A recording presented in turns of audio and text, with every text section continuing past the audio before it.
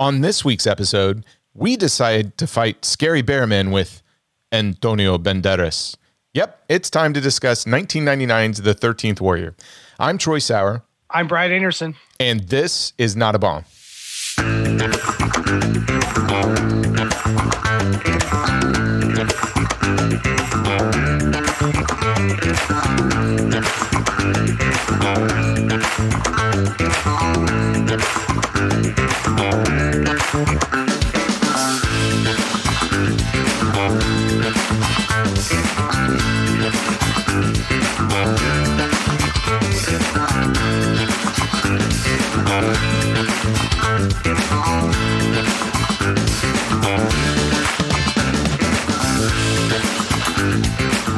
Well, hey, Brad, happy Friday. We're recording on an off night, right? Yeah, the vibes are all different tonight, man. Totally. Like, we are flying high off a work week. I started a new job, and then we're podcasting, and you're all sauced up. I love it. I'm not all sauced up. Fridays are, work is done, go out to dinner with the family. I might or might not get to sleep in. It's undecided. It always depends on a softball, baseball schedule. So yeah, it's going to have a different feel. Sunday, I don't know about you. I feel calm. It's more of a decompressed time. You're getting ready for Monday. Tonight, I'm just like, wow, that week can go F itself. And I'm just ready to, have a little fun. So let's take on some bear men. Let's get some broadswords and take on some bear men. How about that? Oh my, could you not have picked a more manly film than this week? So what are we talking about tonight, Brad? We are talking about 1999's The 13th Warrior, written by Michael Crichton of Jurassic Park fame and directed by John McTiernan of Die Hard fame. And John McTiernan has been on the show before. Yeah. Are you sitting down? I'm sitting down, yes. Okay. I need to confess something before we keep going in this episode because you might get up and leave. Uh-oh. But I need to confess something to you. That's never going to happen. You complete me, Brad. Okay. I like Predator more than Die Hard. Yeah, okay. So, listen, I didn't know you were going to say that. I might have to leave over that one. Seriously? Over Die Hard? Yeah, because it's the science fiction part of it, man. I love it. I think Predator is the perfect action film. Well, I'm not going to disagree. Predator is one of the perfect action, but yeah, Predator is it's no Die Hard. So that's fine. I just like a little bit more concept to my action film. Okay. Die Hard has all the concept. What are you talking about? Does it have an alien from another planet? Well, I guess the Germans in that could be from another planet. Yeah, I was going to say, sure. It's the 80s. It could be. Yeah. So alien, if you're saying alien from outer space or alien from another country, I mean, we're talking semantics here. Listen, we're digressing. I thought it would be good. So this is an interesting film. It falls in that genre of, men or women on a mission. And I don't know about you, Brad, these are some of my favorite action films because you get this whole simple plot where you get a group of people together, they're going to go off and do something. And what's fun about that is you usually have a lead character, but behind them are all these different types of personalities. So I thought it would be cool for us to have a little fun and say, okay, what's our favorite, like our top 3 men, women on a mission movies? So I'm going to start with you, and I don't know if you ranked these. I ranked mine. I did. Okay, so let's hear your number 3. Okay, my number 3 is a 1986 coming-of-age drama directed by Rob Reiner. I'm sorry, what? Based on a Stephen King book. Oh. Novella, I think, The Body. Do you want to see a dead body, Troy? It is Stand By Me. You know what? That's such an interesting pick. I never would have thought that to fall into the genre, but when you take a step back, it 100% meets all the prerequisites. And I mean, if you're thinking about people coming together for a common goal and the movie centers around, that group, man, what a pick. I love that movie. I love it. I'm with you, man. It's so good. So the only part that I do, the puking part, I usually fast forward. Oh, okay. I can't put up with that. So you're number 3. Well, I could have picked 1954's The Seven Samurai. I mean, nobody can, you can't contend with that film in terms of the iconic imagery, how many movies it's influenced. Yeah.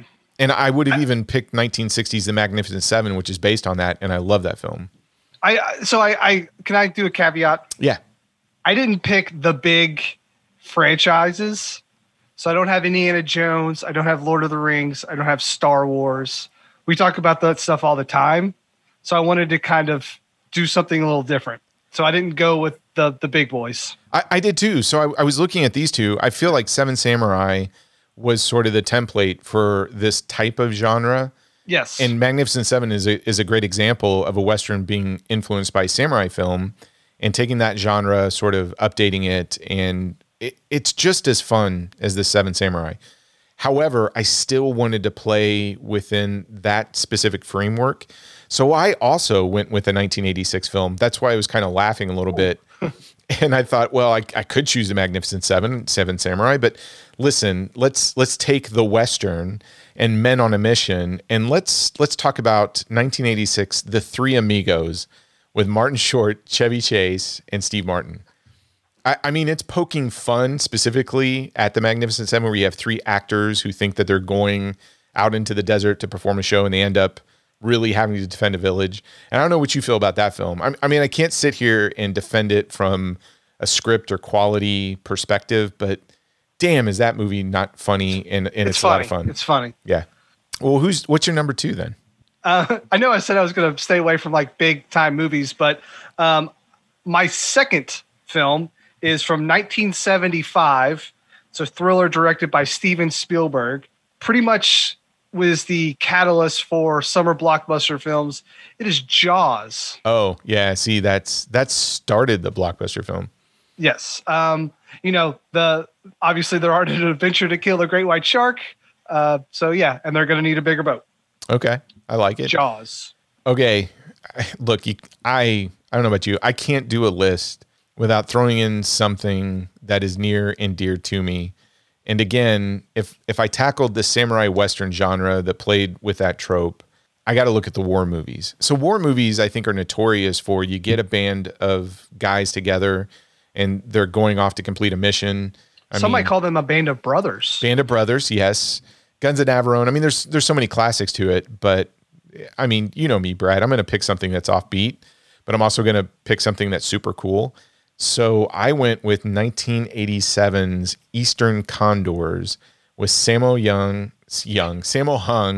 Yuen Biao, Joyce Gandenzi, Yuen Wah, who was the villain from Dragons Forever. He's a little skinny guy that's always, smoking the cigar. But look, Kelly's Heroes, Guns of Navarone, I think those are great films. But Eastern Condors has some amazing action sequences for an 80s Hong Kong film. And the whole story, I mean, it's about really, a band of Chinese soldiers who hook up with a couple of females who are, I think they're rebels, and they're trying to, they're working for the U.S. government to find out where this, whole depot of weapons are. And I get really fascinated with these films where they take martial arts movies and they try and incorporate it into a modern setting. So check out Eastern Condors. It's an amazing action film. And I got to tell you, the last 20 minutes alone is some of the best martial arts sequences you're going to see. Agreed. Yeah, that's a fantastic pick. I knew you were going to have something like that on your list. Well, of course. I mean, yes. And if Sammo Hung is going to do a film like that, I got to throw it in there. Number one. All right, you ready for my number one? Can I tell you what I think your number one is? Sure, go right ahead. I know you. And I know science fiction is probably your favorite genre. Yes. I just assumed you would have picked 2016's Rogue One: A Star Wars Story. I was going to, but it's not. I stayed away from Star Wars. Oh, okay. So I did another sort of, I don't know. It's from 2001. It is written and directed by Miyazaki. It's a Studio Ghibli film. It is Spirited Away. Oh, okay. Yes. I think so. Here's for me. Like, I did not grow up on a lot of Walt Disney stuff. A lot of mine came when I was preteen, watching anime and Studio Ghibli. So I don't really have a whole lot of reverence for old Walt Disney animated films. I think the first one I actually saw all the way through was Lion King, or maybe Aladdin. Whatever one of those was first was literally the first Walt Disney film I saw all the way through. So my animation comes from Akira and like Studio Ghibli stuff. Spirited Away, Princess Mononoke, all the Miyazaki stuff is amazing and needs to be seen. I like this one a lot. Obviously, the girl's parents turn into pigs. She's trying to figure out how to turn them back. Is an amazing film. I love it. I'm still kind of waiting for my son to get a little bit older so he can watch it. But when that day comes, I might shed a tear. Okay. Are you going to be, I got to ask you, so when you introduce your son to a film that like you love, are you the dad that sits down and says, okay, before we watch this, let me give you the entire history and this person's involved in it, et cetera, et cetera? Or do you go, hey, I want you to see this and just have them experience it and then patiently wait to see what their reaction is? Yeah, that one. Because we watch Star Wars and, there's some parts that he absolutely loves. I will admit that episode 1 is his favorite because of the pod race right now, which I get. I mean, look, Star Wars is for kids, and the pod race is actually really exciting. So when it comes to the time where I want to introduce him to a lot of the things that I grew up with, your Indiana Joneses, your Back to the Futures, your Lord of the Rings, I just want to kind of let him experience it like I did and just say, this is important to me. It might not be important to you, but just remember it's important to me. So, if it's not, put me down gently. But that's like a big part of him growing up is kind of finding what speaks to him.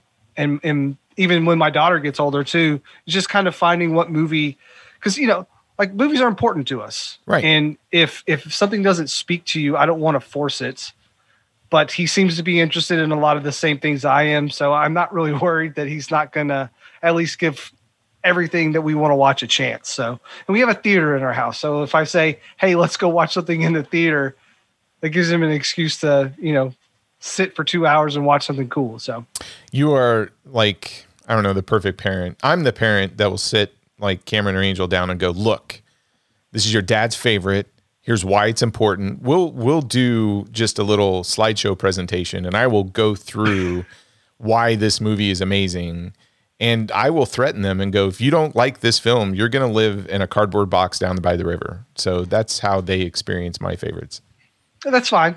To each his own. I don't criticize people how they parent their kids, man. However you make it work. No, I feel bad because a good example is anything Jackie Chan related. I will say now that they're teenagers, I think they've worked their way through everything Jackie Chan related because I've shown them, every film. And it's funny, I can remember, watching something like Project A and thinking, okay, they have to love this film. And just out of the corner of my eye, just watching their reaction, et cetera. So luckily, none of them had to relocate to a cardboard box down by the river because they like all of, the Jackie Chan movies. But I do feel guilty because I pressured them into some things. And Angel, especially at this age of being an adult, just graduating, she can now tell me, okay, that movie's stupid. And, okay, I got it. You're number one. My number one. So I had Rogue One. Puberty's number one. Puberty's number one. I had Rogue One, the Star Wars story, because I was thinking science fiction or horror, because I think that's a genre that, to me, when you talk about men on a mission, it either comes down to like Western samurai films or war movies. Those are the most common. So for my number one, I was like, okay, what is my favorite? I don't know. You get a group of guys or gals together and they got to go do something. So Rogue One, a Star Wars story, was definitely top of the list. The other one that I gravitated to was Blade 2 from 2002. Ooh, yes. I really like that one. But that has Donnie Yen in it. And if I was going to talk about Eastern Condors with Sammo Hung and Yuen Biao, I thought, no, that's just too much, right? So this one, I actually think if you were to ask me what is the best, I don't know, men on a mission or women on a mission film, I'm going with Armageddon. No. No. God, you ruined my whole dramatic. No, I'm going with Aliens. Okay. I mean, the Colonial Marines. Yeah, but the Sigourney Weaver performance is fantastic.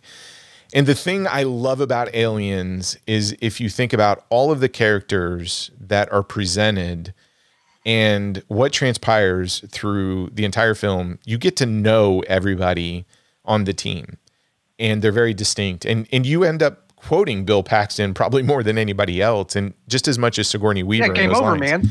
Yeah, and I love that script because it gives everybody a chance to shine. And when somebody does die, you kind of feel it because you got to know that character for, even though they may not have had a bunch of screen time like Sigourney's character. I think the writing was smart enough and there was enough time given to that character that you kind of connected with them. So yeah, being invested in characters is one of the hardest things to do in cinema because you have a limited time. And obvious, like with Aliens, there's not just one character, there's a lot. And there is, yeah. Everyone kind of in their spot where they're supposed to be and establish them as a character is really tough. And that's why, a lot of times we criticize film as it's like, oh, I don't even care about these characters, so why should I care what happens to them? Like the inverse of that is Aliens. Oh, I agree. And I think it's one of the perfect scripts out there. I mean, we talked about Big Trouble in Little China being a perfect film. I think Aliens is almost there. It's not quite, but man, the best thing about this genre is not just the action and the mission that they're going on, etc., but it's you as a viewer feeling like you're part of that group and you get to know everybody and you have as much on the line as they do and you connect with everybody. Yeah, we'll get to that, like the conduit character when we talk about the 13th Warrior. Yeah, and I think Aliens, what's fantastic about it is your conduit character from that. I don't know if you agree with this. I feel like it's Sigourney Weaver because she's the voice of reason within everything else, but what's brilliant about that film is even though you're supposed to relate with the conduit character, all of those sub characters, you find aspects that you just start, Lance Henriksen's Bishop.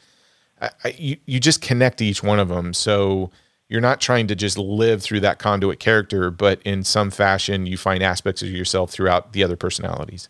Yeah. And that's an important one with an ensemble cast too, is, you might not relate to Sigourney Weaver's character Ripley like 100%, but you have Bishop that you might see parts of you in him, and that sort of makes you invested in the character. And you're like, if that's going to be my character in this film, I want them to make it to the end. So it automatically gives you that sort of investment. Oh, I agree. So, man, that's a great list. I didn't know how you were going to tackle this one because this is one of those lists we didn't really give each other rules about. Yeah. So I feel like we talked about Star Wars and Indiana Jones and all this stuff, the big ones. So I was like, we need to talk about other things. Stand By Me is one of the most important films to me. My mom and I watched Stand By Me all the time when I was growing up. Like when I had my first dance at my wedding, Stand By Me was the song that my mom and I danced to. So, oh, wow. That movie means a lot to me. So, well, I wanted to finally get to it. I like that we can talk about this subgenre and say it doesn't just pertain to the action genre alone. But if you think about it, you've got, the thriller or the drama with Stand By Me or the comedy with Three Amigos, science fiction. I mean, you can do the war film, but you can also look at Hong Kong action films in the 80s and say, hey, this was also inspired by that. But I'm kind of proud of us. Good picks, man. Good job, buddy. Good pick. It's just Friday night, man. We're just, we're in a zone. Friday night. Yeah. Okay. Well, let's talk about this week's film, Brad. So this was your pick. You decided to go with an action film from the 90s, specifically 1999, The 13th Warrior. What kind of made you throw this one up? So, like I said up top, it's written by Michael Crichton. He wrote this film called Jurassic Park. I don't know if you've ever heard of it. It's pretty popular. It's a small independent film, right? Yeah. Okay. It is also directed by the guy who did Predator and like Die Hard 2 or something like that. I don't know.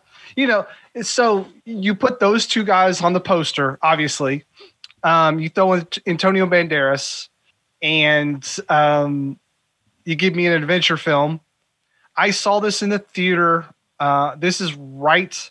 So 1999, I would have been 16. And that summer, I think I got my driver's license. So this was like me driving to my friends to the theater literally every weekend. Okay. And we saw this in the theater. I think there was like 5 people there. 4 of them were with us. And, you look at the list of the biggest bombs of all time, and this movie is on it.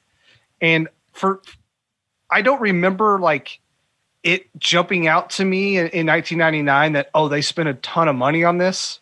In hindsight, I think there are some things that are pretty impressive.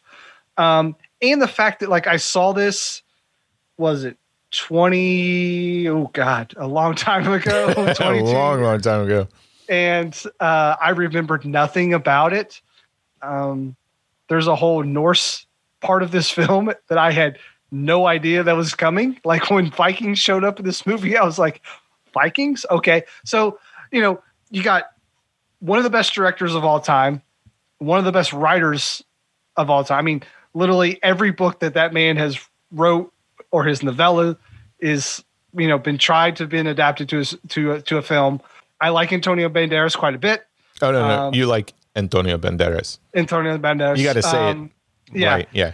And so it just kind of was one of those films that when we were putting together the list, it was on like, we have to do this. And I just felt like it was time. I mean, they lost a lot of money on this movie. So we'll get to the numbers, but it's pretty staggering. Yeah. Honestly, when, a year ago? Well, we didn't even talk about. We're in year 2, which is pretty impressive. Oh yeah, welcome to season 2 of the podcast. Yeah, so when we were going through the list, I knew the films that I liked that had bombed, but I wanted to search the internet and find out what were the biggest bombs. Like you said, this movie constantly shows up on lists in terms of the net loss, and I did not see it in the theater. I thought I had. But when I went back, and we'll talk about this, when I went back and saw the trailer and then pulled out my DVD, I'm like, oh yeah, this is one of the ones I discovered on home, video. But I never equated it to a film that was just this big disastrous bomb. I just thought it was this 90s action film. But let's get to the numbers. This one's pretty fascinating. So there is a reason why if you go on the internet and search like Hollywood's biggest bombs, this is always showing up in the top 20. Yeah, so initially this is green lighted. Is it green lighted? Green lighted? Green lit. The budget of this film was $85 million. Initially. They required quite a bit of reshooting and retooling of this film. Some would say they brought in a new director to kind of finish this film. Yes. So it ballooned. So they also lump in promotion of this film and production to give it a nice round number of $160 million. That I've also seen might be a little bit conservative, which is crazy that they would spend that much money on a film that is the only star is Antonio Banderas and a bunch of white Viking looking guys. But anyway, it's first weekend at the theater. So you're hoping we spent a lot of money on this film. Yeah. We need like $30 million to $40 million at this opening weekend. Well, they didn't. They got $10 million opening weekend. Oh, wow. And the total run for box office was almost $62 million. So they are writing off about $100 million. That's $100 million. Yeah, if you put that in perspective, there have been a lot of big budget movies we've talked about. So, think about something that cost $160 million to make, and maybe it came back with $160 million, and we'd say, okay, that was a bomb. But, with marketing and stuff like that, they might not have lost $100 million. This thing flat out $100 million plus marketing, right? Yeah, I've also seen that the total write-off was like 129. Wow. So you're looking at somewhere between $100 and $130 million lost on this film. Now you can get creative with the accounting. We won't get into that, but they're not losing $130 million. Right. Yeah. Crazy, right? Like crazy. It is. So to me, we'll get into it, but this movie's all wrong when it comes to marketing and the trailer. Again, for season 2, we're actually going to talk about the trailers now because that's a part of the marketing and whether or not when you go back to look at it, if we think that they did a good job, this one is one of the best trailers to discuss. Yeah, we'll talk about that in a minute. So you just talked about the numbers. Total bomb. How did it do with the audience or even the critics? Critics were not very happy with this film. One, Roger Ebert gave this a 1-star review.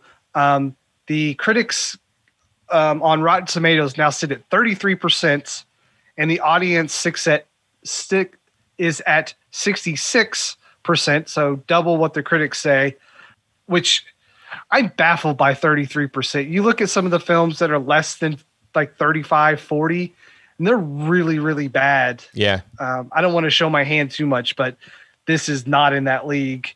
So, like I said, my friends and I went to the theater a lot in August of 1999.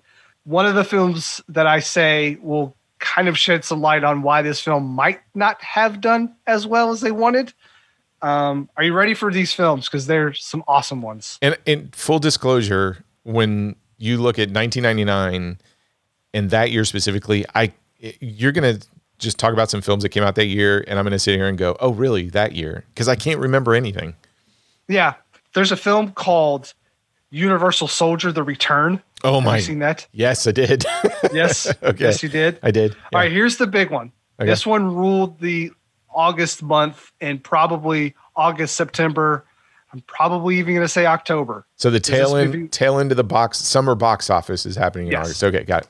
The Sixth Sense, which is all anyone saw in August. Oh, that was like the water cooler movie. Like if you didn't see The Sixth Sense in 99, you were not cool in any social circle. Yeah. So my friends and I saw The Sixth Sense, and it was one of those moments where we immediately turned right back around and went into the theater. Yeah. And saw it again.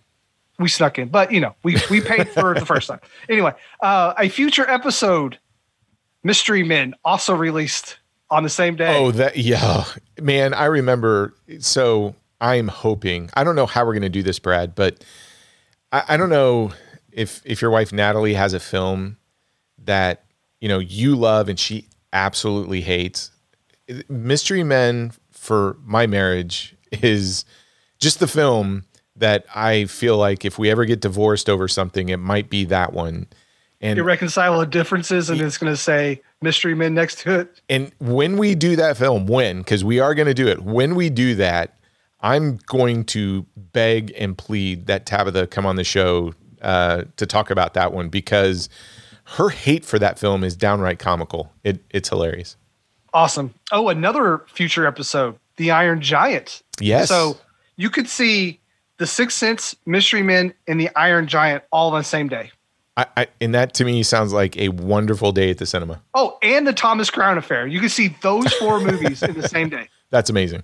Bowfinger. Remember Bowfinger? Yes. We just watched that recently. I introduced that to the kids, and everybody was just dying laughing through that whole thing. Yeah, that movie's really good. Detroit Rock City. I own it. I haven't seen it. It's in the to watch pile. The 13th Warrior comes out the same day as Detroit Rock City. The Ninth Gate, the Johnny Depp film. Saw that. Yep.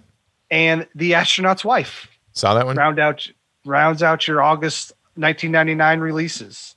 That's a great month, in my opinion. Yeah. I mean, I saw so many films that month in the theater. I saw everything but Detroit Rock City, I think. Well, and 13th Warrior. I didn't see that in the theater. Wow. Okay.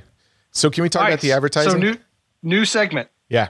The advertising. So this is so here's how this came about. Most of the time, Brad and I are watching the film at a different day. We might be doing research on a different day. This is something that I immediately texted Brad and said, hey, did you happen to check out the original theatrical trailer for this film?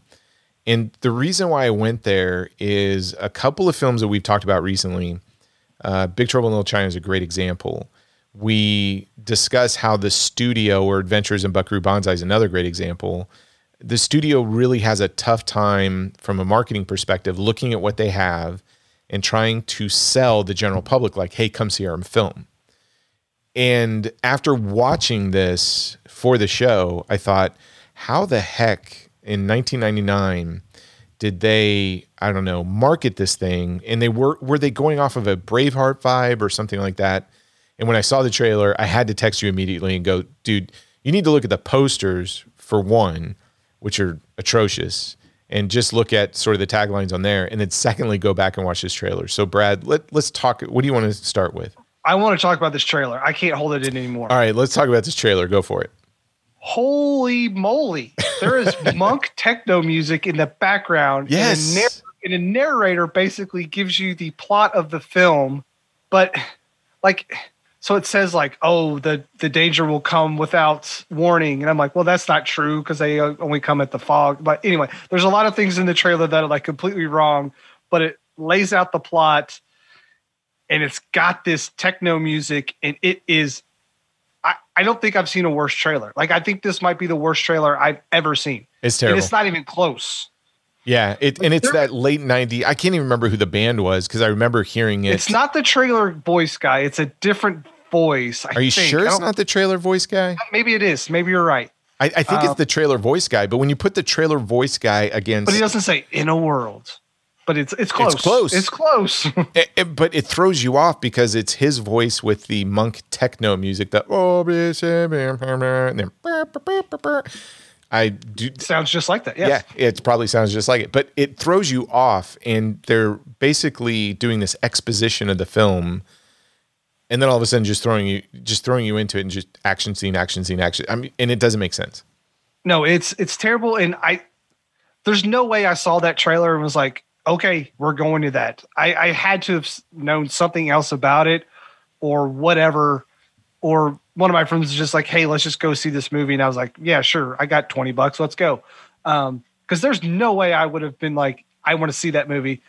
Because if I saw the trailer before we did this episode, I'd be like, you know what? Maybe this one isn't for us right now.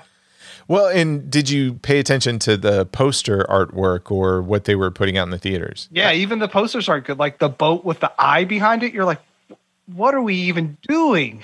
Yeah, there was that one, Antonio Banderas. Just his face with a sword, just holding a sword on the cover, and you get these taglines. And I'll try and do it in the trailer voice. I guess trailer voice guy. It's excuse me.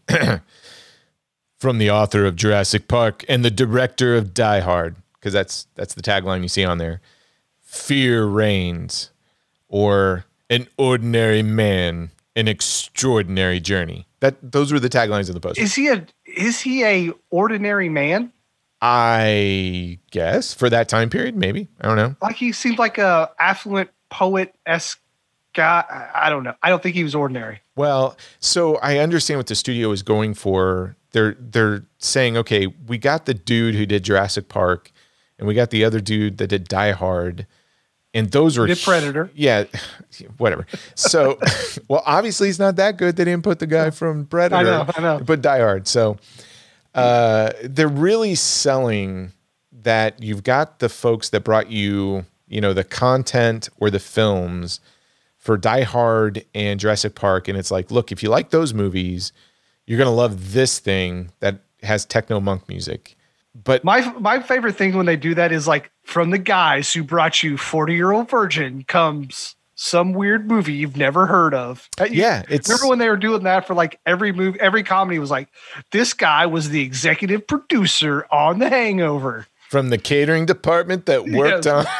Yeah. Yeah, it was terrible. This from the lighting department that brought you role models comes. Yeah, I'm with you. The trailer was, and what I find fascinating is when I think of films, I don't know, like Adventures of Buckaroo Banzai or Big Trouble in Little China, and you go, okay, that's a just such a mishmash, or Brazil even, and say, all right, I don't know as a marketing executive how to just pinpoint the secret sauce of this story to bring everybody in. I feel like this one was pretty easy. Yeah, it's a fish out of water. It is, and it's a I don't know, dramatic action film. And I think what's funny is you sent me a trailer that was actually really good. And I go, wow, that wasn't the trailer I watched. And I did a little research and I go, that was a fan edit trailer.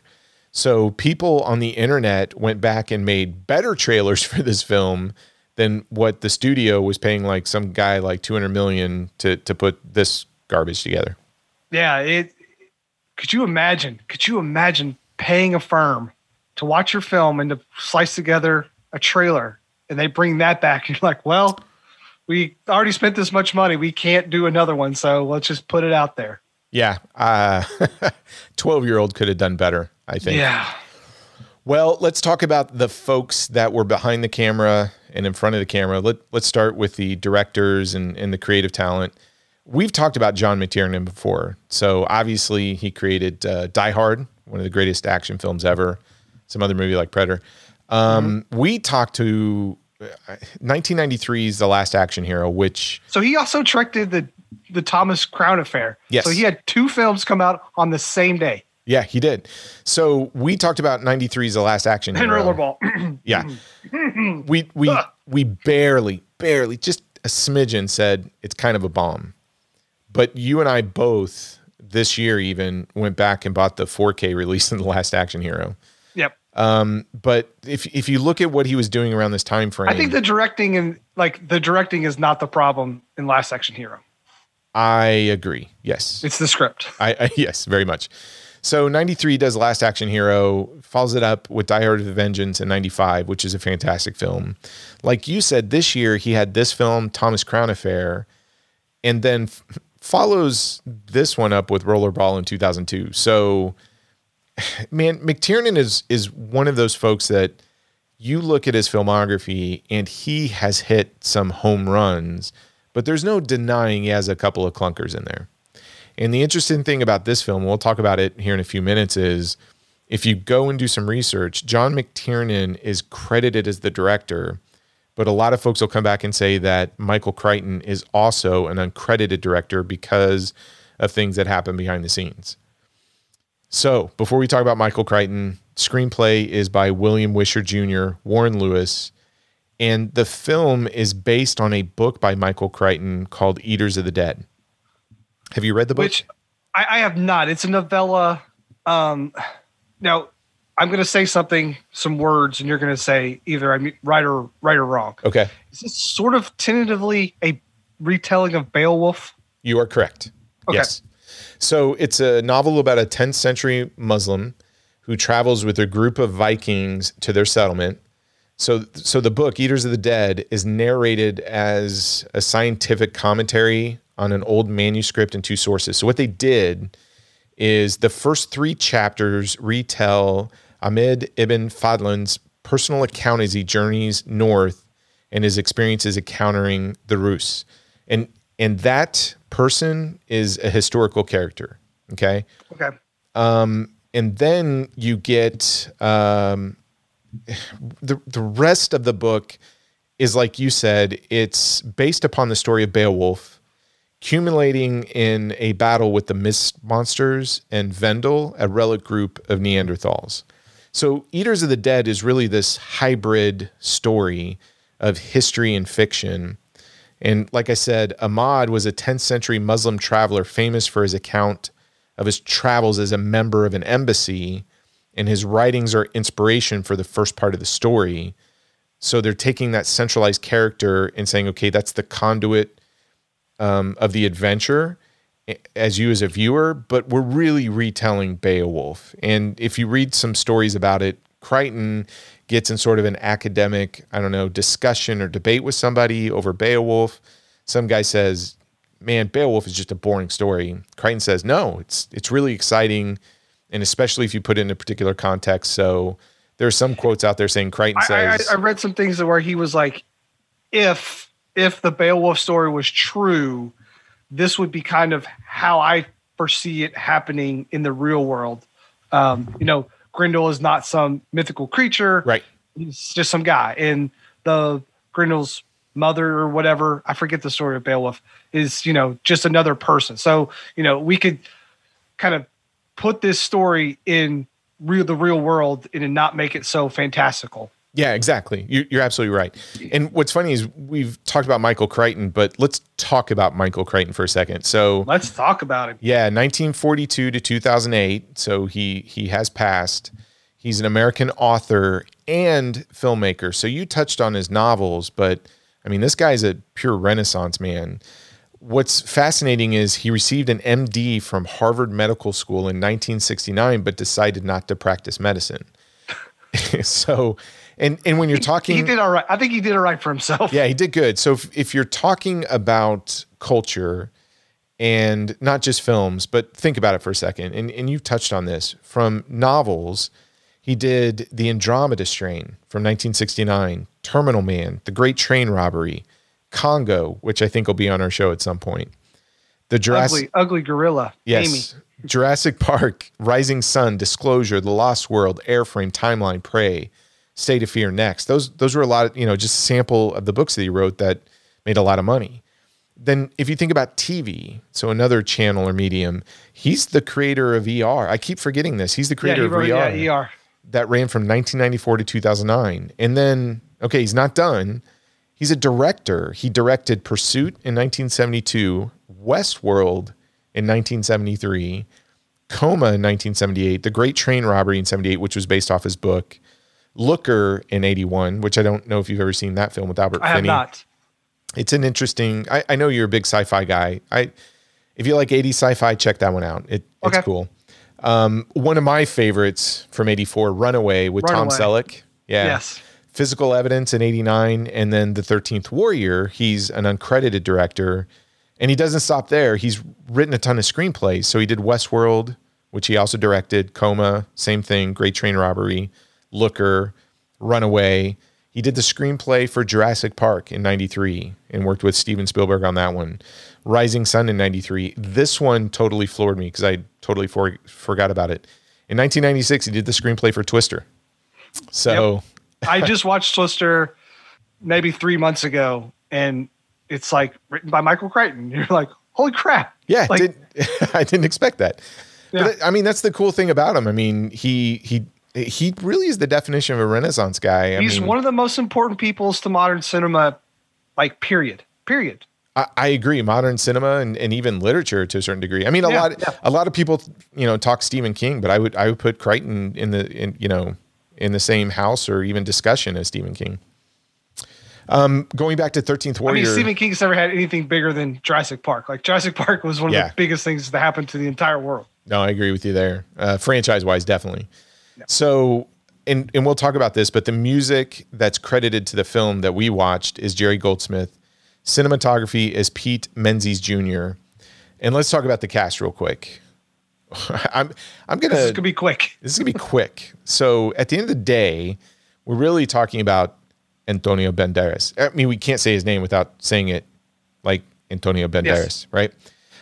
He is the central character, Ahmed Ibn Fadlan, and for those not familiar with the film or even Antonio Banderas, this is a Spanish actor, director, producer, and singer playing a Muslim character. So keep that in mind.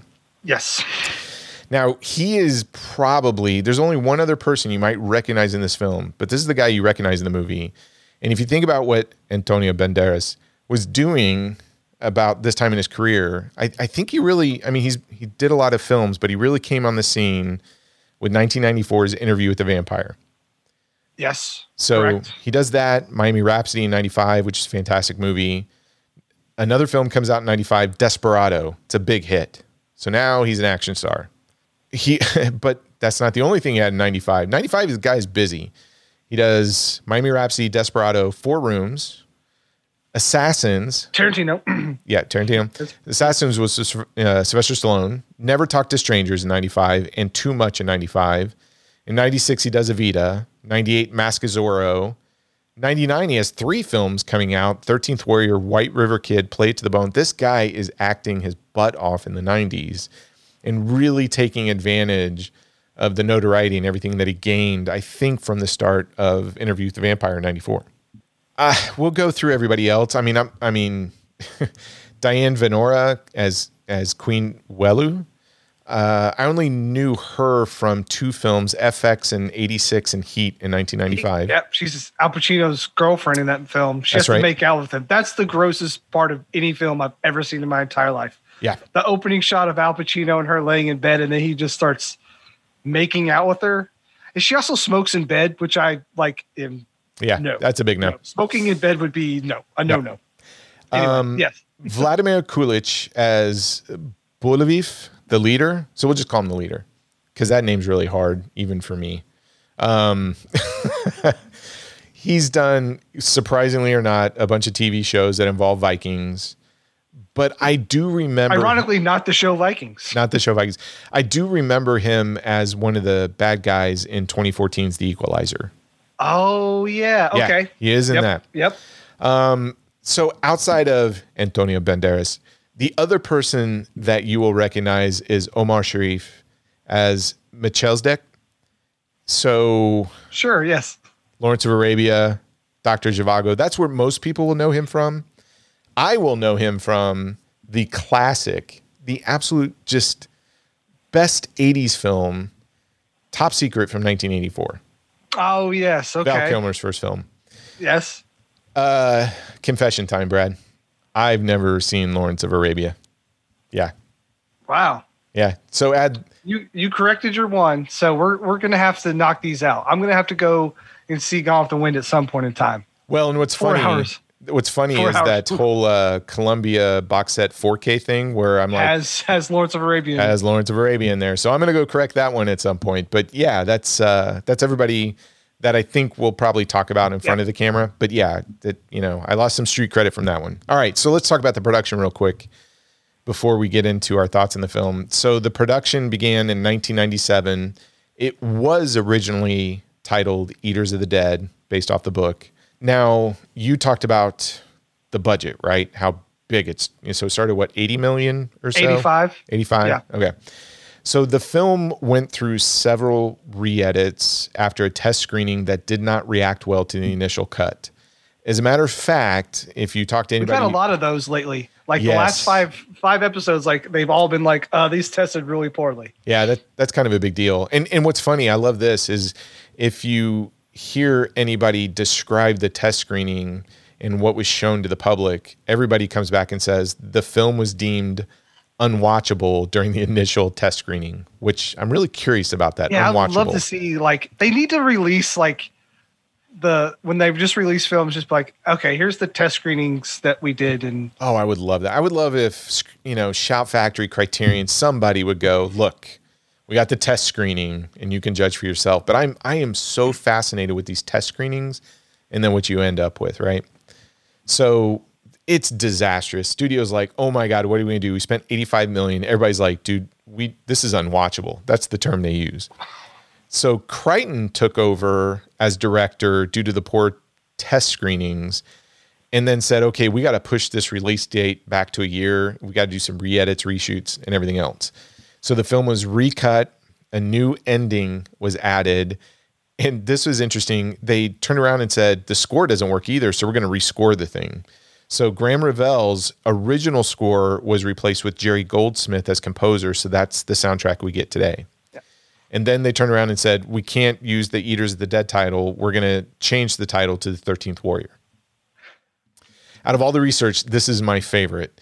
So the outcome of the film's production disappointed Omar Sharif. Now, Omar Sharif's in Lawrence of Arabia, he's like, everybody wants, acting wise, you want to be Omar Sharif from Lawrence of Arabia. So I heard, I haven't seen it. I don't know. So Omar Sharif, he was so disappointed, he temporarily retired from film acting. Yep, he hung up the cleats after this one. And didn't take a role until 2003. But this is the quote. I love this. Oh, is it the money quote? Oh, yeah, I love this. Okay. So this is Omar Sharif. And I can't do an Omar Sharif. Don't. Yeah, I'm not. That'd be offensive. You know what? After I see Lawrence of Arabia, I might be able to do it.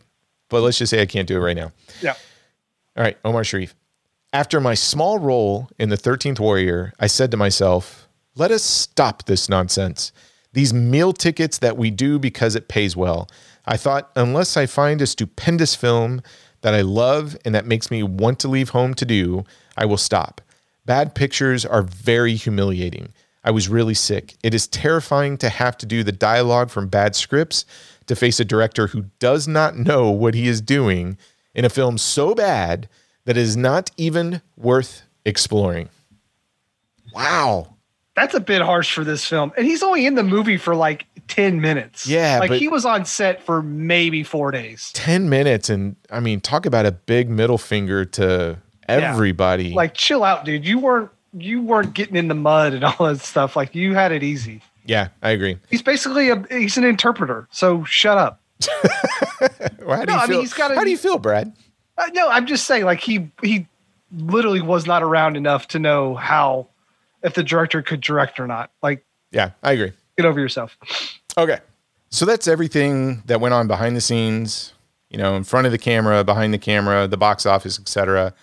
I'm super curious about your thoughts on this one, Brad. So let's get into it. This is your pick. We're talking about a 90s action film. Omar Sharif, Antonio Banderas. What are your thoughts on 13th Warrior? So this film's got a lot of things that I love in it, and I will list some for you, Troy. Okay, I like that. Before the 20-minute mark, the title of the film is spoken by a character. I love when someone says the title of a film in the film. The guy says, "You are the 13th Warrior." Do you like that more than your physical title thing you talked about when you talked about Livewire? I don't know, man. They're both pretty awesome. Okay. I feel like the physical title screen doesn't happen enough. I love when an oracle comes in and throws bones on the floor to help kind of predict what's going to happen. You have really low standards in terms of what is just okay. Go ahead. Yeah, and I love going into or getting the team together to go fight some evil.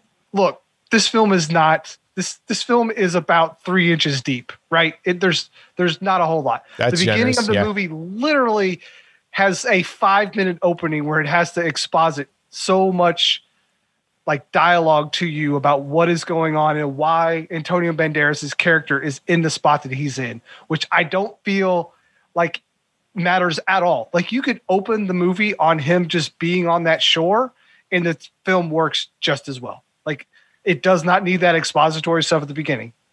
I think that's really bad. But I will say, I think this film is a gem. It is an absolute fun thrill ride that, once they kind of go and the characters start interacting with each other, like we were talking about Ghostbusters last week, like just how fun it is to be with those characters. Like, I had fun being around these guys and them at first giving Antonio Banderas' character a really hard time and then slowly sort of letting him into their group and letting like all their cultural differences aside kind of become a part of them and them becoming a part of him. I think it like works really naturally. And like, I've been around traveling baseball teams and sports teams all my life. When you have someone who's, maybe from a different city or something, and you all know each other and you're kind of welcoming in, you give them a hard time. And then once they kind of give it back to you and you can just, bust balls essentially. That's what kind of they do in this movie. And it's just, it works for me. I have a lot of gripes about the film, but at the end of the day, like, I think this is a really fun movie, and it strangely works on a lot of levels. I think some of the fight scenes are dark and they hide a lot of the cool set pieces.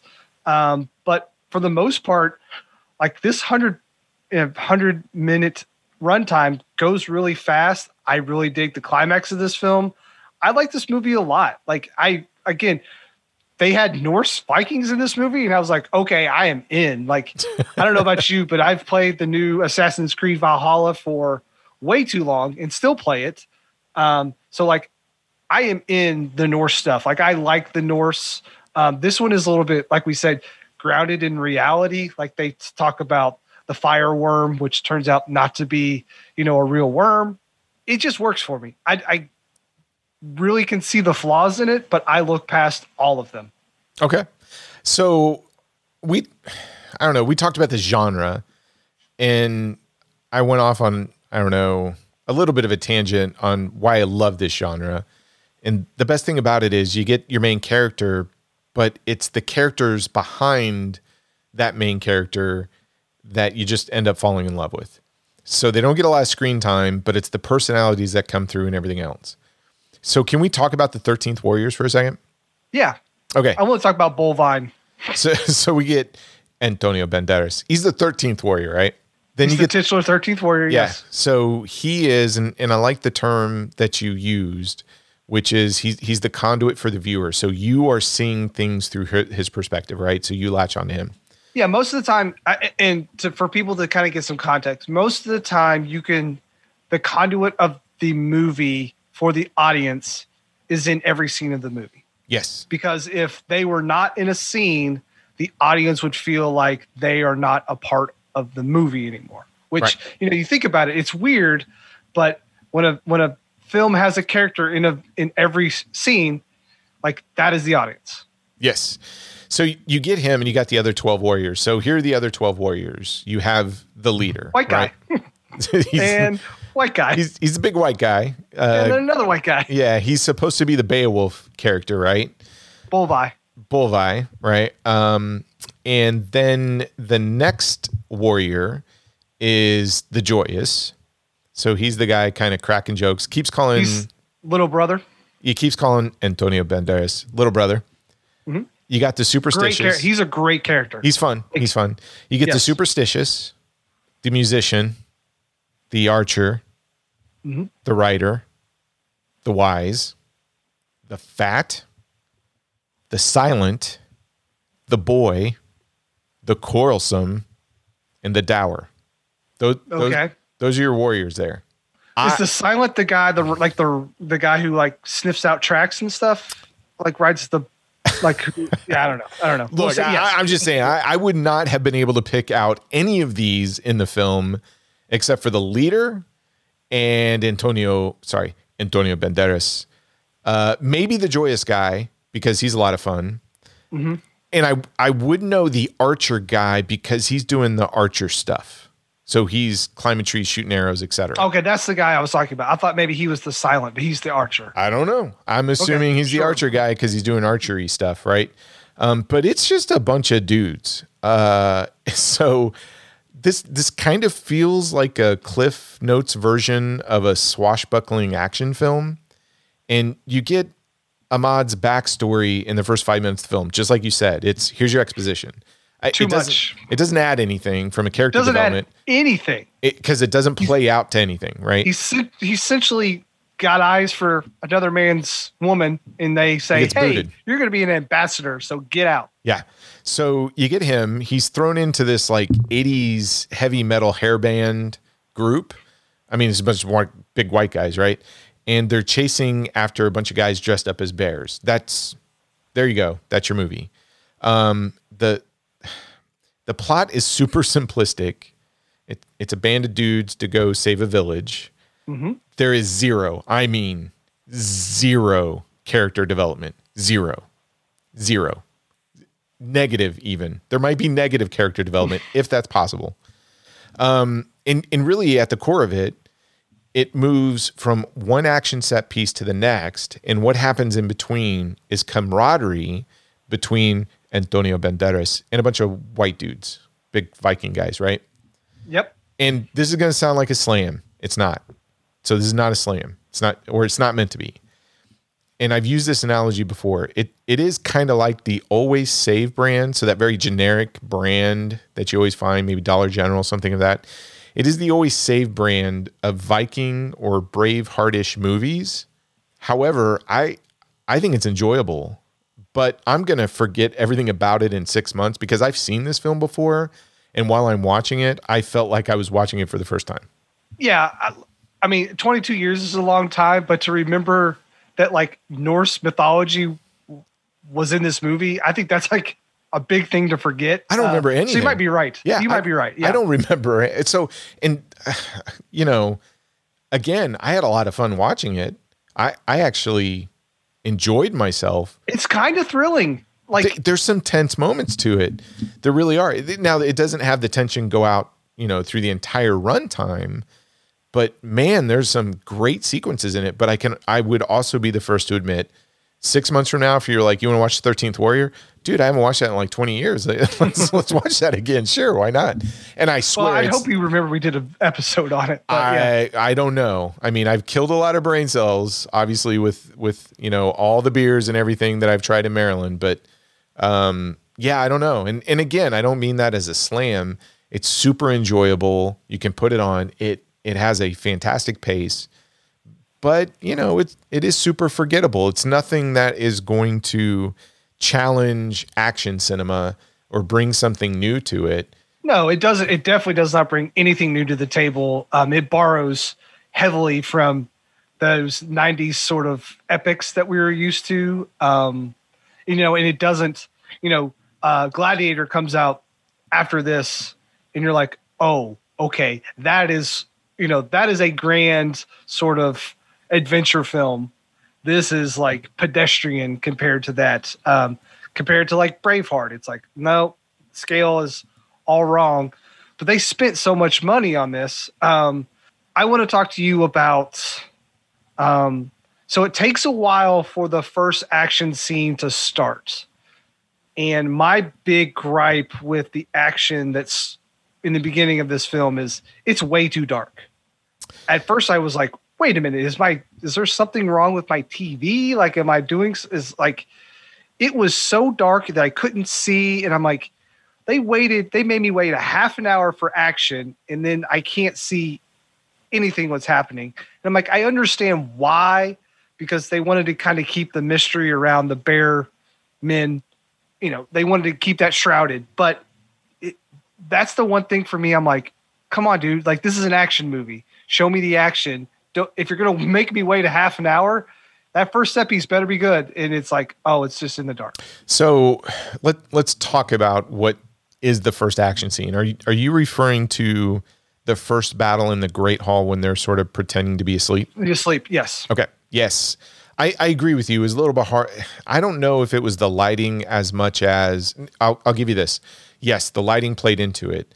I thought it was pretty tense. I really like the setup to where all their eyes are opening, they're fake snoring. I thought it was a fantastic setup. Even the little dialogue and exchange that the one character, the Joyous, has with our main hero. It's like, I'm not a warrior. It's like, you will be, or whatever. Yeah, it's like, get ready for it. You got to be now. Yeah. And I like that Antonio Banderas is sort of taken out of it a little bit early. I mean, he tries to fight. He's not effective with the sword that they gave him. And what the other thing I liked about it is some of the 13th Warriors just die in that first skirmish, which surprised me. Does it? Because there's 13 people on a mission. Half of those people aren't going to make it, maybe even more, because we have a high body count. Yeah, but out of the first battle, that did surprise me a little bit. But you have to show that these people that they're fighting are menacing. Yes. And are a threat. No. And there has to be some sort of sacrificial characters. Yeah, I'm not complaining. I liked it. I thought that played into it really well. I actually thought some of the biggest problems with that first one isn't just the lighting, but it's with American action films. It's usually the editing and even where the camera is placed in terms of, medium shot to close up to long shot. Yeah. It's way too close. Yeah. But it's not horrible. When you get some sequences that are occurring with, some sword play, etc., it works. It is incredibly gruesome in some spots. Yes, which is another point I wanted to bring up is they spent so much money on this film, and this is gruesome. Yeah. Like, there is like kid carcass in this movie. It feels like there's a lot of stuff, like people's guts hanging out and all. I mean, there is no less than like 5 decapitations in this movie. No, I agree. So let's stay on this thread of the action sequences. So the big first one is the battle in the Great Hall. That's followed up with the night battle. So it's them defending the village against the fire, the fireworm, the dragon. Really dark. Yes, and the horsemen. I got to say this. It was really dark, but man, the fire coming down the hill and some of the lighting backdrop to the wooden fortress and what was going on, it really looked eerie, but yet beautiful. Yeah, and that's one of those moments where you're like, oh, they spent some money on this film, because that's where the budget is. Like practical sets. I don't think they did any sort of like CGI, like let's fill in these characters with, some fake CGI characters. I think there's literally 250 people in bear costumes running down a hill. I agree. And it was intense. It was super intense. I found that battle really felt like those protagonists were trying to survive. It wasn't that they were going to defeat these creatures out of the mist or these bear people. That battle was all about, can they survive this attack? And it felt like the best elements of something like The Thin Red Line or, Saving Private Ryan or something of that nature. They really captured that tension. And again, you have more of the warriors dying, but I don't know about you. At that point, I'm like, oh my gosh, there's no way that they can defeat these folks at all. Yeah, I mean, just by the sheer volume of the enemy, there's so many of them. Yeah, and we're led to believe at the beginning that they don't necessarily know if they're men or not, or what they are. We'll get to. I want to talk about how they figure out where to go for the hideout. Because that logical jump is pretty comical. It is, but that battle leads to the next sequence, and we'll talk about the plot and the story structure. But the next battle sequence really is the infiltration of the Cave of the Vendel, right?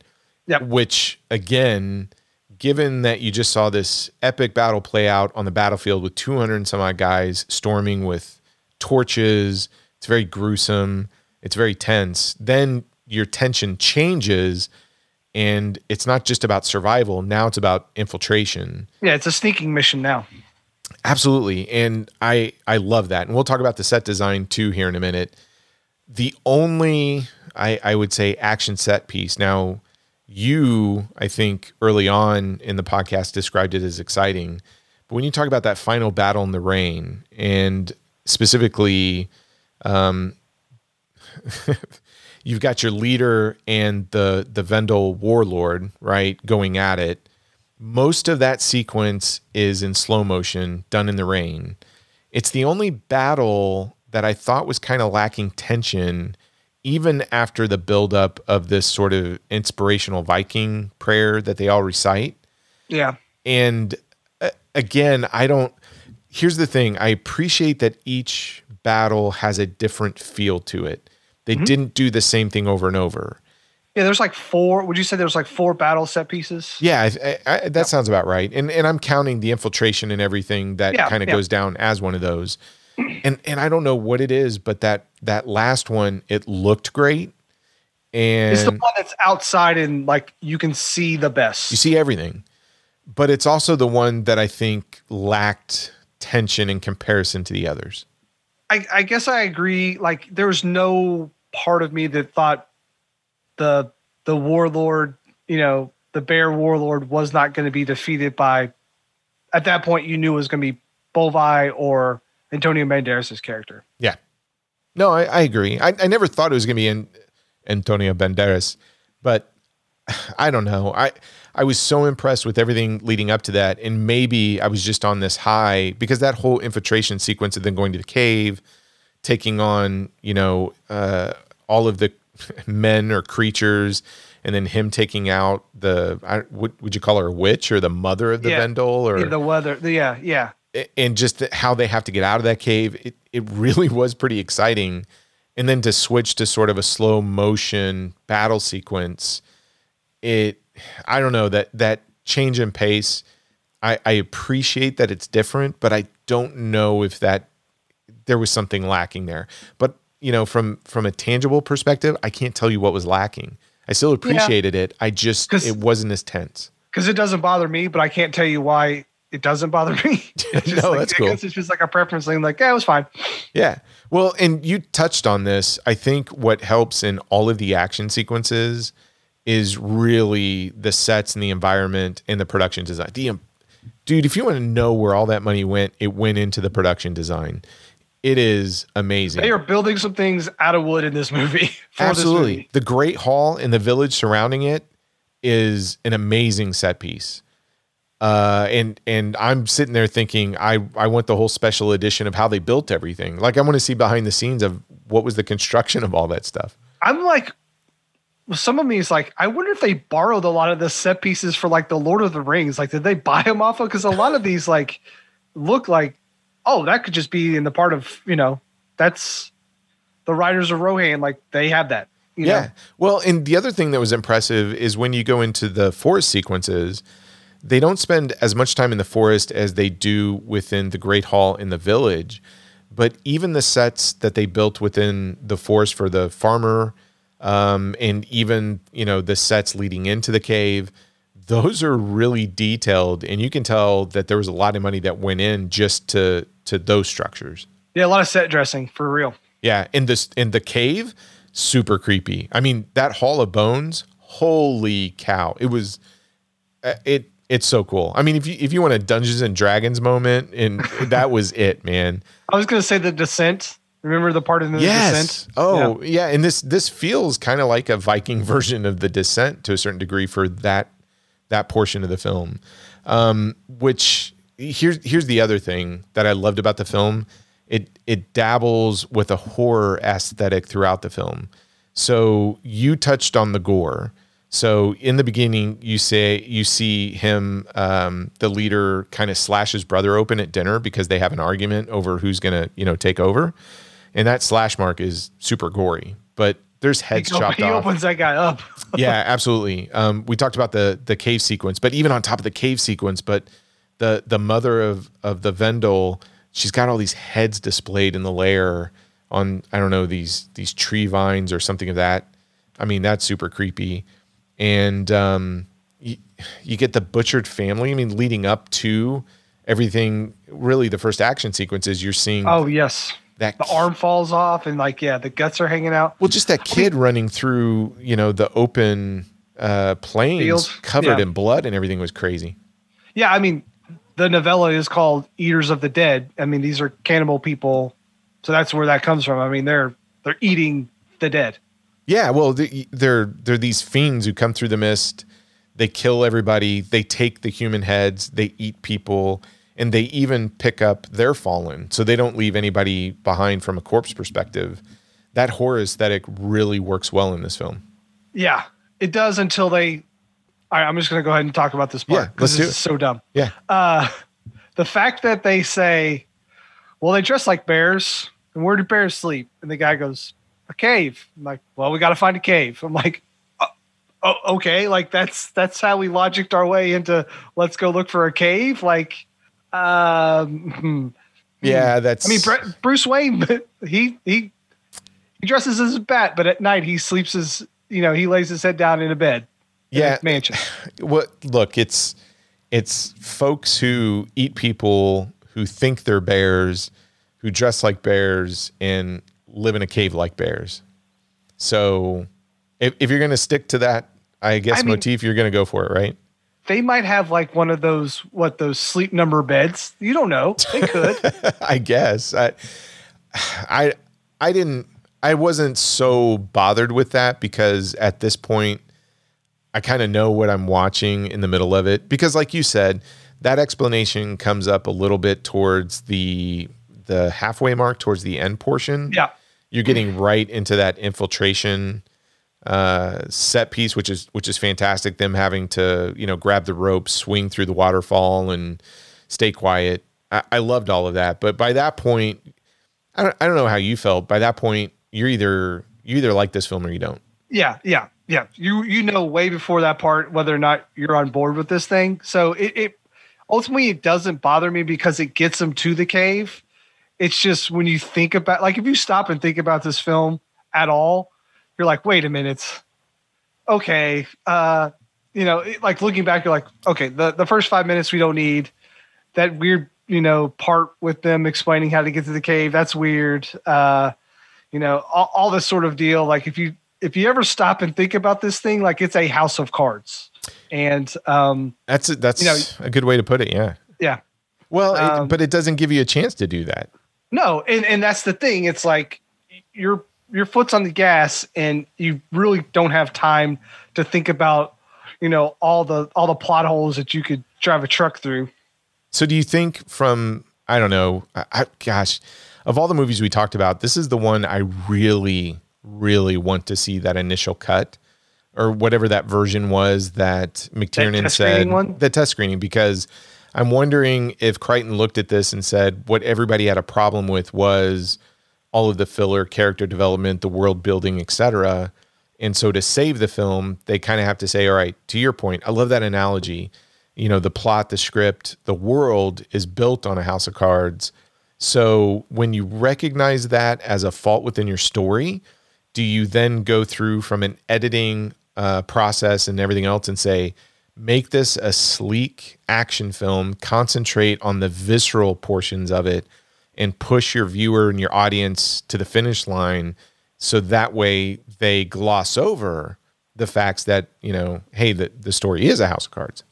And that's probably the best. Like if this movie was 2 hours long, like you're looking at something that probably doesn't flow as well. And it's like, at that point in time, you're looking at your watch. You're like, okay, like it's been 15 minutes since we had a battle. Like we need to hurry this up. Like if this film goes longer than 5 to 10 minutes without some swords clanging together, you're in trouble. Well, but even then the battles I thought had the right time allotment to it. They weren't too short. They weren't too long. It just fit. There's enough tension in there to see what was going on. And even the night battle, to your point, if you were actually thinking about, I don't know, from a logistics standpoint, you have these 200, 300 guys standing outside this village. They broke in, they're wreaking havoc. And then in the midst of it all, somebody blows a horn and they all leave. Logistically, you're like, why didn't they just finish it? They clearly could have won. At that point, they clearly could have won. But for your characters and the ones you're relating to, it's all about survival. And the fact that they leave, you're like, oh my gosh, thank God, because we weren't going to last very much longer. Yeah. Yeah. Again, let's just keep going. Just keep going. Okay. Well, can we talk about the performance? Sorry. I was going to say performances, but it really should be performance. One. Yeah. One. Yeah, go ahead. I mean, Antonio Banderas is great. I wish he wasn't playing an Arab guy as a Spanish man, but that's okay. I mean, put that aside. Okay, it's 1999. We did things a little bit differently. Oh yeah, we did. Before we were woke. Was he trying to do an accent? I don't know, because there were parts I felt like he was. Yeah, and then I had always heard that he couldn't speak English the first bunch of roles that he had, so he just was imitating other people, but I don't know if that's true or not. But okay. I like Antonio Banderas. I think he's really good in this movie. Sometimes it'll buy him as like this meek character, because they're like, he's telling people he's not a warrior. Yeah.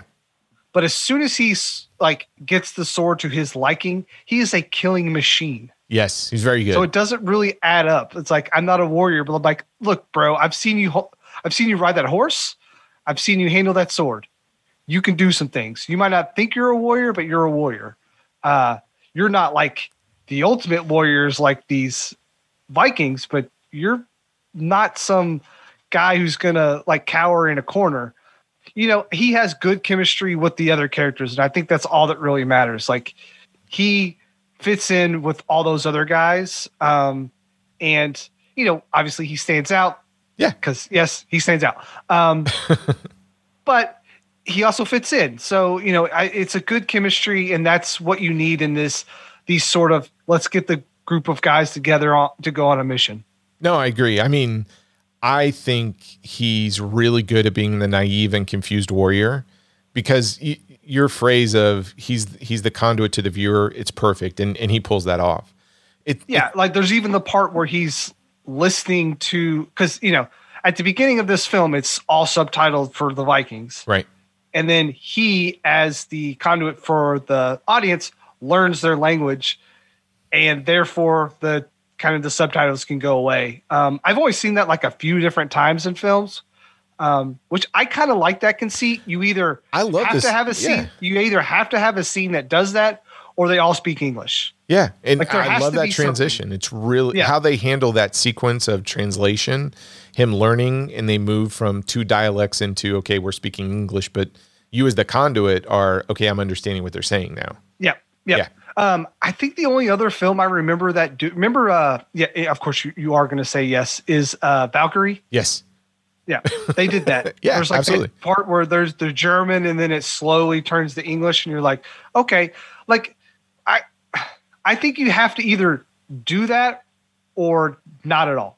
Yeah. You know what I'm saying? Like no, if you start you're right. in German and you want to have an English film, you got to either address it or you don't even touch it. No, I agree. I'll tell you this. So the best example I can think of it, it's not a true action scene the way that we talked about it, but I'm thinking about when the Joyous sort of takes on one of the King's men to kind of keep the son sort of on his toes, but he challenges one of the guys to a fight.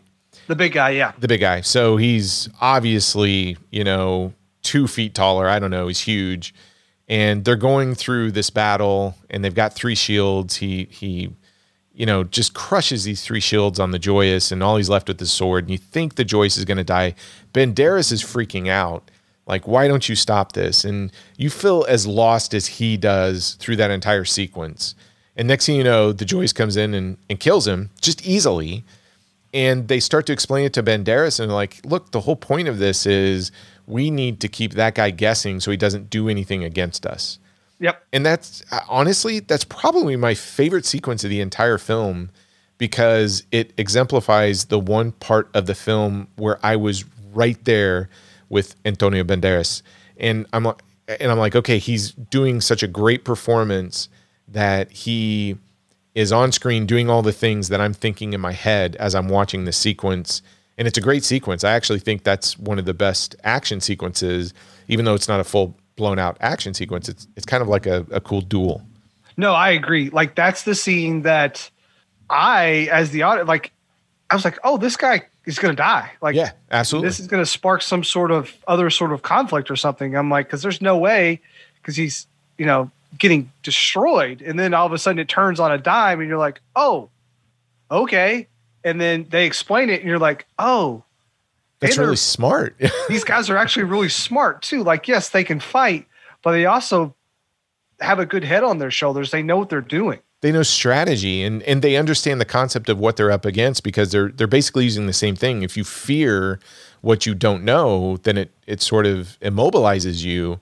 And they're using that same concept to kind of keep themselves safe from sort of this conniving son who, just wants to take over the throne or something. But yeah. I really love that sequence, but it proves 2 things. I mean, Antonio Banderas is always a great action hero, in my opinion. He's super likable, but he's so good in this performance. And that scene kind of shows it off to where he kind of brings the audience in and you get to experience what he's going through. Yeah, he plays the clueless part really well. He does. The other thing, which I thought was kind of funny, is that there's the whole sequence with him and the Viking woman in the village. And he's riding off into, I guess, battle. And she's coming down the road. And he's given this look like, hey, are you going to call me? Like we just had this moment, right? She brushes his leg while she's making the walk of shame back from the barnyard or whatever. Yeah. And dude, he looks hurt. Like he wanted to cuddle more, but he didn't get that. And she's like, I got to go back and do my stuff. You got to go fight these things. But he I don't know. He just gives off this sensitivity, which I thought was, again, what I liked about that scene is you would expect that from, I think, the female character, but he's showing it and she's playing into sort of that strong Viking woman's like, I'll brush your leg, but that's all you're getting. Yeah. I mean, he is like a poet, right? Like he's a poet. He's very romantic. So he's got that romantic part in him. And if there was anything that the first 5 minutes of exposition of why he got booted plays into, is maybe that sequence. And to me, I think that's a stretch. Maybe. But I always thought that was kind of funny, is because I expected her to have that expression and that look like, hey, call me, I thought we connected. And it's really him kind of going, hey, what do we do next? And she's like, yeah, that was a great one night. Go Go on, get out of here, go kill some stuff. Don't get those feelings. Don't catch feelings. Yeah. So I love that sequence. And then, I mean, everybody else is just doing Viking stuff. It's zero depth. I mean, again, I like men, women on a mission movies because you get to see the personalities. That's the only drawback to this one. There's a few personalities that come through, but I don't think the film concentrates on that aspect of the genre. It just wants to get to the action. So it really is about like a singular performance versus everybody else in the film. But it still works. Absolutely. So you mentioned a couple of things that kind of bugs you about the film. There's really only one thing about this film that really bugs me, and it's the ship sequences in the storm. When they're riding on the cartoon? Yeah, oh my God, they did not spend money on that. Not at all. I mean, talk about a prime example of 90s bad special effects. I mean, like Nintendo 64, like I don't know what. I mean, you said it perfectly. The money was not spent on the CGI. In fact, I think they would have, I don't know, had a better sequence if they just filmed toy boats in a bathtub, right? I mean, it is shocking how bad it is, because when you compare it to like, it's terrible. Yeah, it's like, I mean, I'm sure building a life-size boat is expensive, but it's like they built all this other stuff. Why not a boat? And they're not on a boat for very long. Like, it's 2 minutes. I think they built the boat. I just don't know what they were doing with the whole storm thing. Yeah. Because there are elements of the waves hitting and you're like, well, I see the boat behind the waves. It's clearly not there. It's a piece of paper. They're, I don't know, pushing up and down on water. I don't know what it was. What else, man? I mean, this one's kind of a hard one to do a deep dive on. I mean, it's a shallow film. It's not deep. Yeah, it's a shallow film. I mean, the production. It's a puddle of a film. The production design is fantastic. Ooh, the soundtrack. Oh, yeah. Okay. Let's talk about that. I think the soundtrack is pretty good. Like that, the main theme is a banger. I agree. But when you read the production notes and you hear, okay, Jerry Goldsmith did the soundtrack for this. I'm really curious what the other soundtrack was like, that they went ahead and ditched that. Now, what they ended up with is fantastic. But the guy's pedigree he's up. Like, have you heard of Jerry Goldsmith before? He's a little bit of a well-known composer. I was gonna say he's up there with John Williams. I mean, he did Total Recall, so that's where I know him from. So if you go back and look at Jerry Goldsmith filmography, you are surprised at how many, I don't know, movies he's done, but how many catchy orchestral theme songs he's done too. Yeah, he did that Mulan, the main theme of Mulan. Yeah. The cartoon, which is really catchy and nice. And of course, he follows Crichton to the Jurassic Park. He does Lost World. Yep. So no, I'm just, I think it's a great soundtrack, and it really sort of, these, these films that are the music is so important to the epicness of things and the sort of the levity of it, that you kind of only notice when it doesn't work. So when it does work, you're like, oh, that's good. It really helps everything. But I tend to just be like, oh, that music was totally wrong. Like music can only take me out of things. Obviously it enhances things, but I really only notice it when it's really bad. And I think it's great here. I agree with you, but I also notice it when it's in a scene where I think it's unnecessary. Like, one of my biggest gripes of films today is sometimes they can't embrace the silence. So you'll see a scene playing out, not even just an action scene, but you'll see an exchange or you'll see something go down, and they will put a soundtrack playing within that sequence, and okay, this is the soundtrack to make you feel X. Yeah. And at the end of the day, I'm almost looking at this going, all right, they're doing that because they don't have faith in the performance or faith in how the scene is playing out. And so they're trying to get you to feel the same way. Yeah, they use the music to manipulate your feelings. Yeah, and I think it can really detract from a very good performance when you're trying to focus on that. But yet, from an auditory standpoint, you have the music kind of playing in the background, and it's very schmaltzy or it's overbearing because it's a big action scene. I don't know about you, but any more, especially in modern films, I appreciate movies that just don't have music in key sequences. Yeah, the silence does go a long way sometimes. Yeah, now you can't use it all the time. Letting things breathe is like important in films. It is, and I think from a soundtrack perspective, this film does a good job of that. It has the right balance in terms of, like you said, it's not overbearing. You remember the soundtrack. It fits everything perfectly, but it's not so overbearing that it takes away from what you're seeing or even kind of what's unfolding in terms of how the character exchange is going. Yeah, man, what a movie. Yeah, well, hey, look, this is one of those films when we watch, I loved watching it, but I can also tell you at the end of it, it's like, what in the hell are we going to talk about? I mean, it becomes a couple of those, hey, remember this scene? That was really cool. And then I'm not a big fan of this thing. But outside of that, I mean, I was surprised when I sat down and thought about it, how many things that were different or interesting about it, you know, just like the production design or the horror aesthetic that they're trying to, you know, put within the film itself. Yeah, I think for a 1999 film, minus that boat stuff, like it holds up really well visually. It is. I'm super sad it doesn't have a high definition Blu-ray 4K release. I don't know how this thing would look on 4K, but it needs something other than a DVD. I ended up buying it digitally because I only had it on DVD, and I'm like, they said it was in HD, so I splurged and got that, and it looked pretty good.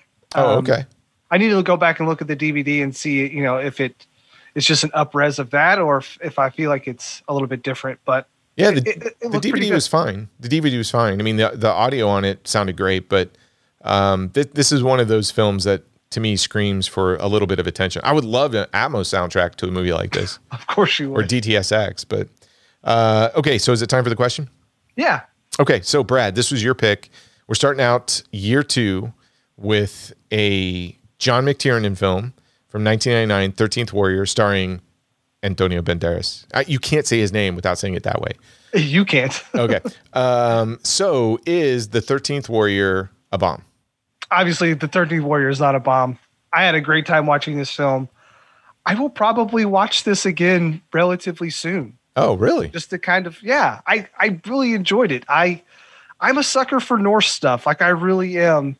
I hate that, like, the alt-right has kind of taken the Norse stuff and run with it. But I really enjoy it. And I like, this one is a little bit more grounded in reality. And so you don't get the fantastical stuff, which I also like, but Thor isn't showing up in this or anything like that. But, you know, it kind of connects that line to Beowulf as well, which I dig. So yeah, I like it. Don't lean on this film too much because it will fall over. But just enjoy it for what it is. I agree. I'm with you. It's not a bomb. It is a manly movie, in my opinion. And we're not talking like Chris Hemsworth, Thor, just baby oil glistening kind of. I mean, we're not talking about Tim Allen manly either. Yeah, no. This is like the real guy stuff. I mean, it's a total guy film. If we had a manly clubhouse with like no chicks allowed, I think this movie would be on regular rotation. The He-Man Woman Haters Club. Yeah, exactly. And it's decent, although I still would say it's forgettable, but it's a decent action film.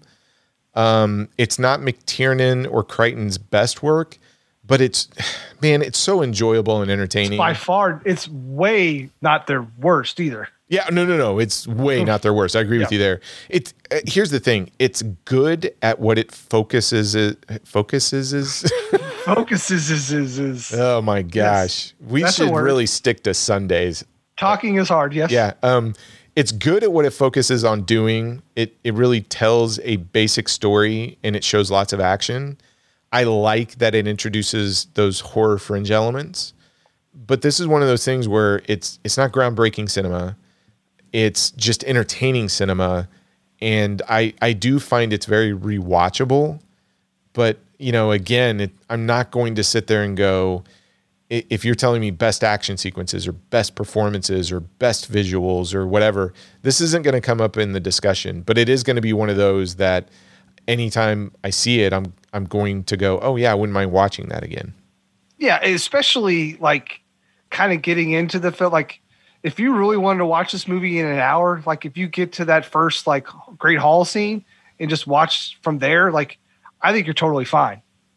You don't need to. That's a good point. This is one of the few films that no matter where I come in on the film, be it 15 minutes into it, 30 minutes, an hour, I would probably sit and finish watching it because I like. There's nothing in this film to where I go, well, just skip this portion. I only want to watch this portion. I wouldn't mind watching any of it at any point in time, except for that info dump at the very beginning. Yeah, but the info dump's like 5 minutes, man. It's Hey, look, I have you seen Loki, the new Marvel TV series yet? I have not. Okay. I'm going to be in the minority on this, and with probably most TV shows. I am getting really tired of the exposition world building episode where it's I'm going to spend 50 minutes and give you all the rules so that you can get on to the rest of it. And what I kind of appreciate, for this film is I get that exposition in the first 5 minutes and then we're just into it. Yeah. And, Again, Loki, you don't need it. Yeah. Loki is, I guess, an entertaining first episode. I am excited to see the second episode because in my head, I'm like, cool, we got all that crap out of the way. Cause you spend an hour just telling me things. Now start showing me what is the story? What's going to go on? I spent 50 minutes for a reveal.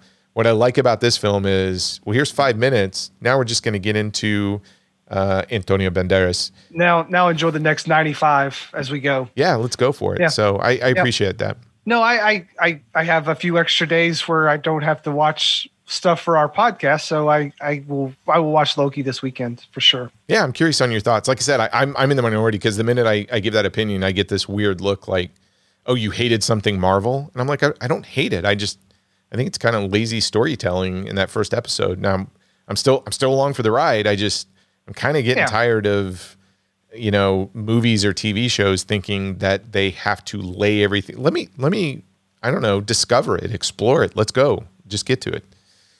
What else? I guess, do we get to talk about next week's? Yes. Okay. So look, oh boy, we have gone through every genre possible, I think, in a year. And you started to kick the second year off with McTiernan's 13th Warrior. So that covers the action genre. I thought, hey, let's go drama. Let's do pure drama. So Brad, would you agree, like one of the greatest works of art from a drama perspective is Shakespeare's Hamlet, right? Yeah, I read that in high school. Okay. I mean, there's been tons of films on it. I mean, Shakespeare, that's grade A drama. So I thought, let's do the sequel to Hamlet. Iambic pentameter? Is that what that's called? I guess. I don't know. You were the English major. What? Look, English writing. That doesn't mean that I'm an expert on all things English. But listen, Hamlet's a pretty big piece of fiction. But I thought it would be boring to talk about Hamlet, so let's talk about its sequel, Hamlet 2. They made a sequel to Hamlet? They made a sequel to Hamlet. And I know this sounds crazy. It really picks up where Hamlet left off. And I think it involves Jesus and a high school and time travel. So, you know what? That sounds like a perfect film for us to review. And I think David Arquette's in this movie too. And David Arquette is in this film. So if any of you are interested in the sequel to Shakespeare's greatest play, Hamlet, and involves all the things that we just talked about, plus David Arquette, then you can listen to us next week, download next week's episode, because we're going to tackle Hamlet 2. I can't wait, man. I didn't even know this movie existed. So I'm ready to watch it. I've got it coming in. It'll be here like on Monday. So I'll watch it Monday or Tuesday. We might have a guest for it too. Once I put this out there were a couple people that reached out. So we may go back to bringing a guest on. So I'm excited. Yeah. I know last week was our 1 year anniversary show, but again, everyone, thank you for listening and sharing our podcast and reaching out to us and saying, hey, I'm listening to this episode. I can't believe you guys said X, or Troy said this about Jackie Chan, and Troy said this about Tom Cruise. Troy likes every movie. So, I appreciate that. You and I just do this, but it is nice to know that people listen. And we have friends that want to come on. I'm super jealous of you this weekend. We're recording early because Sammy's coming to visit you. Yes. It's just a lot of fun. The Friday show had a different vibe. I hope people enjoy Troy's sauced up vibe. I liked it. Spoiler alert: we had to take about 3 or 4 breaks because Troy had to pee a bunch. But come on, you got to look. Listen, it was a long week, and no, I get it. I told you man. We were going to do dinner. I just didn't know at dinner we were going to try these other crap beers. Anyways, I'm not totally sauced up. I am. Oh, really? Yeah, totally. All right, cool. Well, no, officer, you're the drunk one. I think I handled myself well for a Friday. Yeah, you did. You did a great job, man. And we tried a new intro to the show. Yeah. We're experimenting with the format and just to kind of keep things different and loosey goosey. So yeah, well, I think it's funny. We had a choice, and the choice was, hey, look, Sammy's coming to visit with his family, and he was going to be staying here. Couldn't do anything on our normal recording time, and he's going to stay for a few days, and we're showing him all of Baltimore, et cetera. And with his family here, I wanted to make sure, hey, I didn't want to lose 2 or 3 hours. Yeah. But you and I had a choice of, well, let's skip a week, or let's push it up and do the recording because, we do 13th Warrior. We were really good last year. I was kind of proud of the fact that we released an episode every week. And when it came down to it, it wasn't about the schedule. It wasn't about anything else. I couldn't wrap my head around not talking to you for a couple of hours about a film during the week. Like I probably would not have enjoyed having Sammy here unless I knew that we were going to do this. So yeah, I appreciate that part too, man. Yeah. As much as I have enjoyed everybody coming on Twitter and listening to old episodes and pointing out some funny stuff we say. And even after we did the 1 year thing, we had a lot of messages come through and say, congratulations. And sorry, I couldn't, put a question in and that's fine. I know a lot of people are probably listening to that 1 year episode a couple of weeks or even a month after it's released. So that's cool. But, at the end of the day, I love the interactions with people that we've met, but, dude, I couldn't go through a week without just talking about a movie with you. So yeah. Yeah, once we decided we were going to record on Friday, it was getting through the work day to day. It was like, okay, I only got a few more hours, and then Troy and I will dick around on the mic for a bit and talk about 13th Warrior, and that'll be the good, period to the end of the work week. So yeah, it was fun. It was fun. I think my family is annoyed with me tonight because I'm like, yeah, hurry up, let's go. I got a date.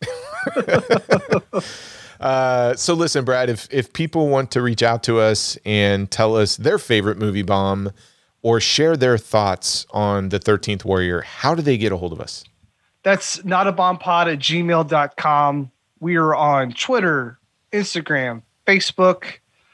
We've had a lot of interactions on Twitter and Instagram, and we're doing pretty well on Facebook as well. So if you want to, reach out to us on those platforms, we're there. We're still looking for some suggestions. Troy and I are trying to do some themes for each month, kind of going forward. We're going to be doing some things like films we've never seen before in animated films and video game stuff and all these sort of things, just to kind of keep, sort of cohesion with the episodes of the month. Because I like doing that stuff to kind of, fit everything together. we did, Halloween. Obviously, we did spooky movies, and then turkeys for November last year. So, and we even had an action month and It Man month. So I like doing stuff like that just to kind of make a theme for the month. So we're going to be bringing a lot of that stuff back this year too. We're officially kicking off season 2 of the podcast. Thanks for joining in and listening in. And Troy? Yeah, Nathan, we will get to Death to Smoot. I promise it's coming. It will get there. Trust me. Are we moving it up? Can we just move it up to something? At this point, it's kind of funny. I think, how long can we go on without talking about it? I don't know. We'll see what happens. But hey. This is episode 53, in case we didn't say. Most podcasts would say it at the very beginning, but we're saying it 2 hours into it. This is 53. So you know what? I feel like we're terrible podcasters because A, we don't tell people what episode it is. B, we're so excited about the movie sometimes we skip over the premise. And guy who's on the internet who gets mad because it takes us an hour to review a film. Troy and I do not review films. We discuss it. Yes. We do not review. Well, heck, we don't even talk about the plot half the time. No, because if it's important to why it bombs, like if there's some sort of weird plot twist that that changes the whole tone of the film and people hated it, like that might be important, but we talk about why we think things succeeded or did not succeed or, things like that. Like we are under film review podcast, which is amazing. Yeah. But that's because we can't fit anywhere else. I also wanted to shout out to all the people in New Zealand and in, I think, Sweden. Oh, Sweden. Yeah. It's really big. We have one of the top film review podcasts in Sweden and New Zealand. So big shout out to that. It's funny that we literally one of the most popular. I don't know what we're doing. It's crazy. All I'm saying is, maybe by next week I'll have this commercial done. I want to advertise for Swedish Fish because I want free Swedish fish. That's one of my favorite candies. Okay. Well, we'll think it. We need to get our advertising LLC game going. Put together so we can, get that tax ID number. Okay. Well, hey, thank you for listening. Thank you for putting up with us on a Friday night. Obviously, but you're going to hear this probably on a Tuesday when it releases, so this is irrelevant. But whatever. Yes. No, they're going to ask me what is wrong with Troy? He can't say words typically. Well, look, it's the end of a work week. That's all I'm going to say. I don't know if you're listening in the morning, the afternoon, the evening. Thank you for downloading the episode. I hope your day is fantastic and you're just having an awesome experience. It's a river of slime. Dude, that was the last episode. I know. I just love it. Okay. I went back and listened to that every time it got me. All right, we'll do your goodbye. Thank you. Have a nice day.